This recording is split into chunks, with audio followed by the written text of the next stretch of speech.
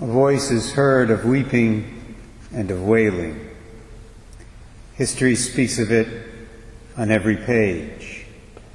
Of innocent and helpless little babies, offerings to the spirit of the age. Now every age has heard it, this voice that speaks from hell. Sacrifice your children, and for you it will be well. The subtle serpent's lying, his dark and ruthless rage, behold, it is revealed to be the spirit of the age. That's the refrain in one of the verses of a pro-life song by Christian singer and musician Michael Card. For many years we sang it at our youth group. I'm sure Deacon Zach sang it many times when he was in youth group a few years back. It makes the point that child sacrifice of one kind or another has been present throughout human history. As it says there, history speaks of it on every page. Every age has heard it, this voice that speaks from hell. Sacrifice your children, and for you it will be well. This means that Herod, unfortunately, was not an anomaly. He was not unusual in the way he dealt with his quote-unquote problem. There have always been people like him around. Nowadays, a lot of them here in the United States are big supporters of Planned Parenthood. And most of them are motivated by fear, as Herod was.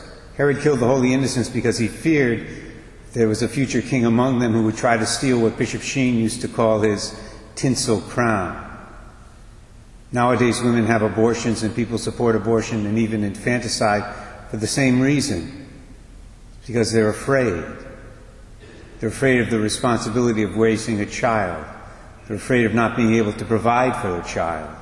They're afraid of being rejected by their family and friends. They're afraid of losing their freedom. They're afraid of not being able to do what they want to do in their lives. And on the list goes.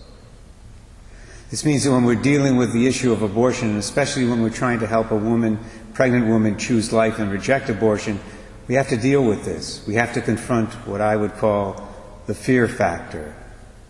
That's absolutely essential. That's what they do so well at pro-life pregnancy centers like the one we have here in Westerly called Choices. But they can't do it alone. We also have to be willing as individuals to do whatever we can to help women in difficult pregnancies. We have to help them first to identify their fears. We have to help them secondly to acknowledge their fears. And most of all, we have to help them overcome their fears. We have to be willing to do that whenever God gives us the opportunity. And in all likelihood nowadays, He will.